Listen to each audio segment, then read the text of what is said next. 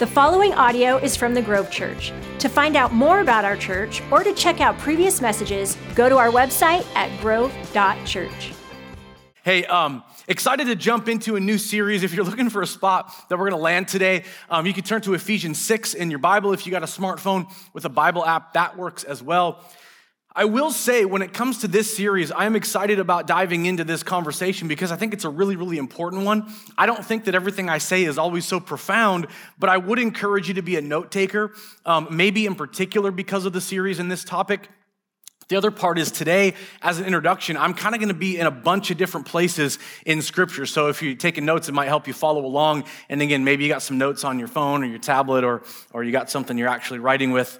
That's great too. But Ephesians 6 is where we're going to land. When I first gave my life to Christ, a long time ago, I guess now, but one of the things I began to realize immediately was, wow, if I say I believe what I profess to believe, I better learn some more about Scripture. So I went out and somebody actually bought me a Bible, and I went out and bought a Bible dictionary, a regular dictionary, green JanSport backpack, all kinds of different colors of highlighters, and I just began to really dive in to learning Scripture. And part of that journey included Scripture memory, which I still to this day value like crazy. And it's something that if you haven't really implemented yet and you're a follower of Christ, I would really, really challenge you to consider memorizing Scripture. Even if it was a verse a week or a verse a month, it would do you well. There's something about having Scripture in your mind, word for word, that you can, even when you're driving, you can quote, or when you're hanging out somewhere, just kind of process and think about, would be really, really healthy. One of the verses that I took to memorizing, it was actually a chunk of verses back then, was Ephesians 6, verses 10 through 18. Some of you might be familiar with those verses. It's talking about the armor of God. And it starts out, and again, I memorized it, but I'm a little rusty on the whole thing, so I'm going to do my best here. But it says, finally, be strong in the Lord and in his mighty power. Put on the full armor of God so that you can take your stand against the enemy's schemes. For our struggle is not against flesh and blood, but against rulers, against authorities, against principalities, against powers of darkness, and spiritual forces of wickedness in high places. And it goes on to say, therefore, put on the full armor of God so that you can take your stand against the schemes, put on the full armor of God so that when the day of evil comes, you may be able to stand your ground. And after having done everything, to stand. It goes on then to talk about what we call the armor of God. It says, stand firm then with the belt of truth buckled around your waist, with the breastplate of righteousness in place, with your feet fitted with the readiness that comes from the gospel of peace. I'm going to get here, the next word. In addition to all this, take up the shield of faith. Forgot part of it. Take up the shield of faith with which you can extinguish the flaming arrows of the evil one. Take the helmet of salvation and the sword of the Spirit, which is the word of God. Pray in the Spirit on all occasions with all kinds of prayers and requests. And with this in mind, be alert and always keep on praying for all of the saints. I memorized those verses because having not grown up in church world and then realizing the power of Ephesians chapter 6 and the armor of God, my heart was, I want to be victorious. My passion was, I want to overcome the ways that I used to live now that I'm a follower of Jesus. And so Ephesians 6 was incredibly pertinent to me, but it's still pertinent today. At the same time, though, there's a part of this that would be easy to sort of gloss over, and yet I feel like we really, really can't ignore. It's a picture of the devil and his schemes and this fight that we have against powers of darkness. Yet, you and I live in a world that, listen, if we're really, really honest, it prefers to set this conversation aside.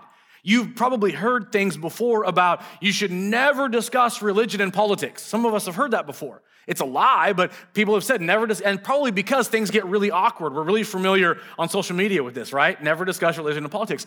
I would say if that would be true, then you should triply never discuss the devil and stuff like that, because it's even more weird or more awkward. And the truth is, the conversation can go places that feel confusing and strange and all that stuff. And so we kind of set it aside. We kind of avoid it. I was actually having a conversation with a friend the other day who's required to make house calls for their job, and they were making a house call and doing what they had to do in this house, and for a couple of hours, they got stuck in a conversation with a really awkward, I would honestly say, based on what I understood, somebody that was kind of imbalanced, somebody that things weren't working appropriately mentally, and they were talking about the devil and the end of the world and all these kind of conspiracy type theories, and that's a good reason why oftentimes the conversation gets set aside. But there's another part that I want us to really filter in the world that we live in all that we kind of face in especially probably the Western world, in America in particular. Adam Young, if you're taking notes, you can write down the name Adam Young. He has a podcast, and it's called The Place We Find Ourselves. And he has a master's degree. He has 2 master's degrees, actually. One's in social work and one's in divinity or theology. And in his podcast, he put together a series on spiritual warfare, and he says this: in America, we have a hard time with evil. Now listen carefully. He says, ever since the Enlightenment, evil seems hard to believe because we've leaned on science as our answer to everything. Since the Enlightenment, Christians have maintained their belief in the supernatural good, but have agreed with scientific enlightenment's dismissal of the bad. And then he goes on to talk about a book written by a guy named Andrew Delbanco, and this guy would consider himself a secular humanist, not a Christian, but he actually wrote a book, and this is the title of the book that Andrew Delbanco wrote, The Death of Satan: How Americans Have Lost Their Sense of Evil. And he says this in this book: the notion of evil has slipped out of the American consciousness. We in the West are coming to the realization that we cannot explain life without evil. Social and psychological ills are not just explained away. Evil is more of a player than we give it credit in our day-to-day lives. That's coming from somebody who's not a believer in Christ, doesn't have the filter of faith or scripture, but somebody who's looking at our world sociologically, looking at our culture in America in particular, and identifying there's something more going on than what science is saying. There's something more going on than the 5 senses. There's something more going on than chemical imbalance and nature versus nurture. There's something more going on. It's called evil, even though many people will try to set aside the idea of evil. In fact, a great question is this: for those of us, and many of us are here in this category, some of us maybe aren't, for those of us that have been a follower of Christ for, let's say, a year or 2 or 5 or 10 or maybe multiple decades, let me ask you this. When was the last time you had a conversation with somebody that you knew very well, somebody that you had good relationship with, and actually talked like this? I feel like the enemy is doing this in my life. I feel like the enemy is at work in this avenue of my life right now. Most of us would take pause and go, I don't know, I don't really talk like that. And oftentimes, it's because it can feel so awkward to sort of say that, and people think, I think you're maybe crazy. But again, for people that you know well, that you have good relationship with, and that you respect, that should not be such a foreign conversation. As a confession, my wife and I have been married almost 22 years, it'll be 22 this year. I love our relationship, because there are times where she can pull me aside in random conversation or stop me in the midst of whatever we might be doing and say, hey, could you just pray for me? I just feel weird. But to be honest with you, there are times where she'll say, I just feel like I am being attacked in a certain way. And again, that can sound like such a weird conversation when there's not context to it. And yet there is a reality of this idea of evil that's more than just a general sense of negative things in our world. C.S. Lewis, I mentioned this in sort of the Easter ad we put together for this series, Enemy at Work. C.S. Lewis wrote a book called The Screwtape Letters. Can I just ask, has anybody else read that book besides me? Okay, so there's maybe a dozen of us that have read Screwtape Letters. I love C.S. Lewis, and if you've never read anything by C.S. Lewis, I would encourage you to. Again, he's somebody that didn't grow up in church world, but came to faith in Christ, but super, super deep thinker, super smart guy. Screwtape Letters is written from the perspective of, follow me here, from the perspective of a demon with a level of maturity that he's trying to help a younger demon tempt a man away from God. So he's basically, every chapter is like a little letter written, as an update on here's how to do it, here's what to do. In the preface of the book, the very opening of the book, as you open it, here's what C.S. Lewis says. And this is what I had quoted before. There are two equal and opposite errors in which our race can fall about the devils. One is to disbelieve their existence. The other is to believe and to feel an excessive and unhealthy interest in them. There are people in our world that have some, kind of excessive interest where demon around every corner and always having conversations and they're kind of weird, or maybe the idea of, Satanism and people that kind of enjoy the pentagrams and this kind of weird spiritual world that's negative. So excessive interest. But he said that the other error, though, is to disbelieve in their existence at all.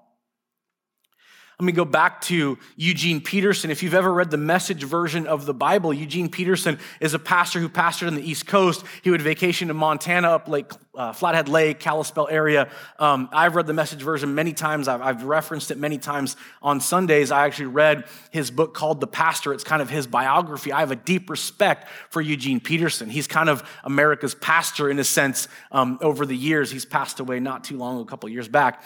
Eugene Peterson says this: the basic nature of history is warfare. Persons who live by faith live in conflict. History is a long sequence of battles, the forces of good and evil in conflict. This is the human condition. To be human is to be at war. That's Eugene Peterson. One of the greatest preachers in history. He's said to have written over 10,000 and delivered over 10,000 sermons in his lifetime, Charles Spurgeon. Okay, so let me rewind over 100 years, and here's a quote from Charles Spurgeon. To be a Christian is to be a warrior. The Christian must not expect to find ease in this world. It is a battlefield. His occupation is war. Okay, let me nerd out for a second, but I am actually a fan of Lord of the Rings. Anybody else out there enjoy Lord of the Rings? I'm the nerd that watched the extended versions just because I just kind of dig it. Anyway, I love the creativity, Tolkien, his writing, which by the way, he was contemporaries and friends with C.S. Lewis, okay? So Tolkien, who wrote Lord of the Rings, in the movies, there's a point where Gandalf is talking to King Theoden. And he's saying to King Theoden, there's a battle coming. He says to King Theoden, you must fight. King Theoden's response is this: I will not risk open war. Aragorn's response in this conversation is this: open war is upon you, whether you would risk it or not. This is where, and what I'm trying to get to today is, if you've ever read Paul's letter to the church at Rome, Romans, in chapter 7, Paul says, why is it that I do what I don't want to do? And why is it the things I really want to do, I don't do? Is anybody else familiar with that plight besides me? Yeah, every one of us, okay? Just raise your hand in church, all right? We're all familiar with this idea of here's what I want to do, and yet here's what I do. I would say a pan of brownies is a great example, okay? But there are all kinds of ways where we go, I know I shouldn't do this, but yet there I am doing it. I know I ought to do these things, but why is it that I don't do these things? Paul is literally describing this picture of a world at war. This idea that inside of you and inside of me, there is a battle raging constantly, and it is light versus dark. It is good versus evil. The main anchor to what I'm trying to tell you today is simply this: we are in a world at war. Just like Aragorn said to King Theoden, again, I'm a nerd, open war is upon you, whether you like it or not, whether you believe it or not.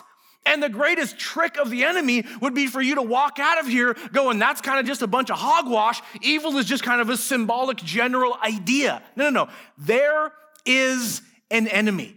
And we're going to get into some scripture today, and I'm going to refer to a bunch of places that I'm going to ask you to write down just so you can try to follow along. But there is no question in my heart that evil is real and that devils are real. And I'm not trying to weird you out. What I want in this series is to open all of our eyes to the reality of the battle we face and not assume it's just a weird imbalance at times, or it's just in general this world that we sort of live in, or it's just because people were raised in a certain way. And I watch Dateline, it seems like everybody wants to kill their spouse, okay? It's not simply all of those things, there is an enemy, an open war is upon us. We would be foolish to ignore the reality of evil, of an enemy, of fallen angels at work in this world. Let me refer to scripture for a moment here and remind you, and here's just a couple of stats you might want to write down. First of all, Matthew, Mark, Luke, and John are the four gospels in scripture. They're the writings about the time of Jesus, written from eyewitness accounts, or in Luke, it's his record of the eyewitness accounts. In those four books, 32 chapters in those gospels deal with evil. Okay, 199 times in the New Testament, 199 times in the New Testament, evil is mentioned in different ways. The idea of tempter, dominion, thief, all these different words, 199 times. Compare that to the word grace that appears in the New Testament 144 times. Evil is mentioned 199. 1 Corinthians 15. Here's something we need to understand. In 1 Corinthians 15, Paul writes that Jesus is victorious over evil. And so sometimes what happens, and you have to read the whole, we're going to get into 1 Corinthians 15 in the future in this series, but in 1 Corinthians 15, Paul writes that Jesus has victory over evil, and that's great news for us. But here's his confession. It doesn't mean that evil is done away with and we don't deal with it all the time. In fact, Paul says that while he's got victory over evil, evil is still prevalent. Basically, scripture reminds us until the end comes. And I'm not telling you when the end's coming because no one knows, but anyway, until the end comes, evil is a reality in our world. In fact, the writer of Hebrews reminds us of the same thing in chapter 2. Write down Hebrews 2, and like I said, we'll get to that later as well. We are in a battle. Revelation chapter 12 brings up this story that if you've ever read Revelation, it talks about the dragon being hurled to earth and this idea of the dragon chasing the woman with the baby, and then, going after those that are followers of this picture of this baby and this woman. And again, a lot of Revelation can be a challenge to understand, but what we do know out of Revelation 12, we'll be talking more about, is that what's being described is this spiritual battle that's being waged all the way back to the story of Mary and Joseph and the things that you and I would read at Christmas time. There's a reality to this battle that John, in his revelation that he has and writes down for us as the last book in Scripture, says there's absolutely a battle. That's Revelation 12. Matthew chapter 12. There's a point where, like I said, 32 chapters in the Gospels deal with the issue of evil. One of them is Matthew chapter 12, where Jesus is literally doing an exorcism of a demon from a person. And at one point, as the religious leaders are watching this, they begin to whisper to each other, you know how he's doing it? He's doing it by Satan. And you know what Jesus' response is? I think you can put it on the screen. Matthew chapter 12, verse 25 says this. Jesus says this, every kingdom, he's saying this to the leaders, every kingdom divided against itself will be ruined. Every city or household divided against itself will not stand. If Satan drives out Satan, he's divided against himself. How then can his kingdom stand? Jesus, in the red letter version of the Bible, that's in red letters, Jesus is acknowledging there is a kingdom of good and there is a kingdom of evil, and there is a war being waged, and if Satan is driving out Satan, that kingdom is going to crumble. He's acknowledging this picture of a battle. Let me go back now to Ephesians chapter 6 as we begin to wrap up today. Again, I know this is an overview. I know I've been to a lot of places. I got a couple more for reference in a moment here. And as the series goes on, we're going to dive in specifically to certain stories to help you and I understand the enemy at work. Ephesians chapter 6, verse 11. For our struggle is not against flesh and blood. Okay, then listen to what Paul says. But against rulers, against authorities, against powers of this dark world, against the spiritual forces of evil in the heavenly realms. If you study this and you get your head wrapped around what Paul is saying, it would be literally to understand there is some sort of hierarchy of evil going on in spiritual realms. This is not just to understand that Paul is saying there is evil to deal with. He's literally describing the idea of a hierarchy. In Colossians chapter 1, he does the exact same thing in verse 16, but he does it talking about the kingdom of light, where he brings up this same idea or these same phrases: thrones, powers, rulers, and authorities, okay? Talking about Jesus rules over these things, talking about the power of light. So when we look at what's going on, and again, we'll describe some of this, and some of it is still obviously a bit of a mystery. This idea of hierarchies of evil can be hard to wrap our heads around. Let me try to end with some good news. Can we do that? It's a lot of talking about darkness today, a lot of talking about evil today. Let's end with some good news.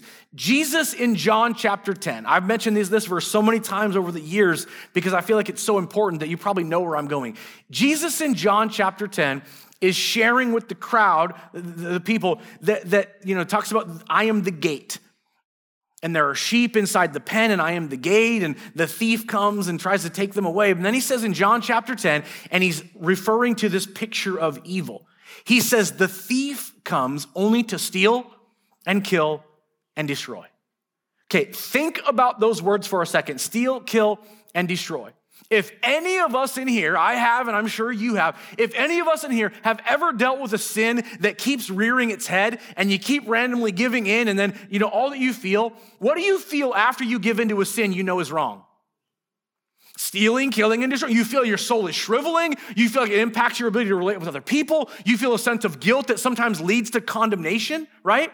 That's the picture that we're familiar with. The enemy, when you and I give into things the enemy wants us to give into, and we know it, we feel that stealing, killing, and destroying. We're not thriving. But the good news is Jesus continues the sentence, the enemy or the thief has come to steal, kill, and destroy. But, Jesus says, I have come that you may have life and life abundantly, and life to the full.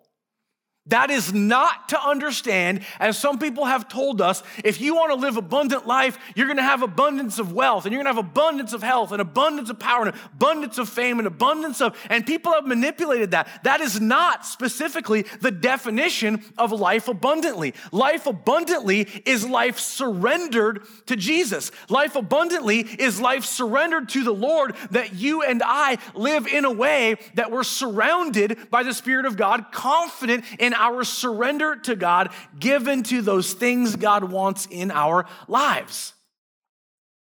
I know this. Every time in my marriage that we get into a heated argument and I overstep, and I know I've done something wrong, it affects my marriage. And there are times where you've gotten in an argument in your marriage where you've said too much or it didn't come out the way you want. Is anybody with me? And all of a sudden you're like, oh man, now the fight's getting worse. And sometimes in our stubbornness, we plow on and make it worse. I'm guilty of it. I'm pretty sure you're guilty of it if you've been married for more than like an hour. There are just these moments where, and we give in, and there's argument, we're fighting, we're frustrated, and what happens? It affects our marriage, but what happens when you take the right steps to repent? When you take the right steps to own your mistakes and deal with it, your marriage, in fact, gets stronger. When you and I live in surrender to what God wants, when you and I live with that sense of repentance and honoring who God is and who the people around us are, when we do that, it strengthens those relationships. We begin to live in that abundant life God wants us to live in, surrendered to the Spirit. In my living room, my wife created a big chalk drawing on our mantle above the fireplace, and it says Coram Deo. And then she defines Coram Deo, and she's referring to John chapter 15. Coram Deo, defined, is living life under the authority of God, in the presence of God, to the glory of God. And I read it all the time because it's in my living room. But I can't help but when I'm reading it, thinking to myself, or sometimes out loud praying, God, I want to live that way. That's what I want. Because that's where we find life abundantly. The enemy has come to steal and kill and destroy. But Jesus says, I have come that you may have life and have it to the full, or have life abundantly. Last verse, I got one more. You're like, stop it, okay? I got one more. James chapter 4. When I gave my life to Christ, let me rewind for a second. When I was a little baby, I was christened in a Lutheran church. I didn't go to church a lot as a kid. I didn't know a lot, but I always had a Bible that my aunt and uncle gave me. And it was given to me on my christening day when I was just an infant. I still have it to this day. When you open the front flap, it says, "Little Nikki, to you on your christening." Don't ever call me that, by the way. There's about 2 people in this room currently right now that are allowed to call me that. No one else. The 2 know who they are. The rest of you, knock it off. Okay. Anyway, but it literally, it's like this little dedication, way to go. Anyway, so when I was growing up, I would always have that book on my shelf, that Bible on my shelf in my room somewhere. And I would always randomly grab it and open it and start reading. And just like any book, because I didn't know any better, I would start from the beginning. So in the beginning, God created the heavens and the earth. There was formless and void, and darkness, and I would read, and I would get to about chapter 6 and be like, I'm done. And every now and then I would crack it open and get to like Psalms and not get to. I would read some Psalms and I don't fully get it. Or I would play the whole just open it and start reading. Like, I don't know what that means, nothing. After I gave my life to Christ, a friend of mine bought me a Bible and said, read the book of James. I read the book of James, and for the first time after I gave my life to Christ, I don't know what was going on. I could understand the Bible like I had never understood before.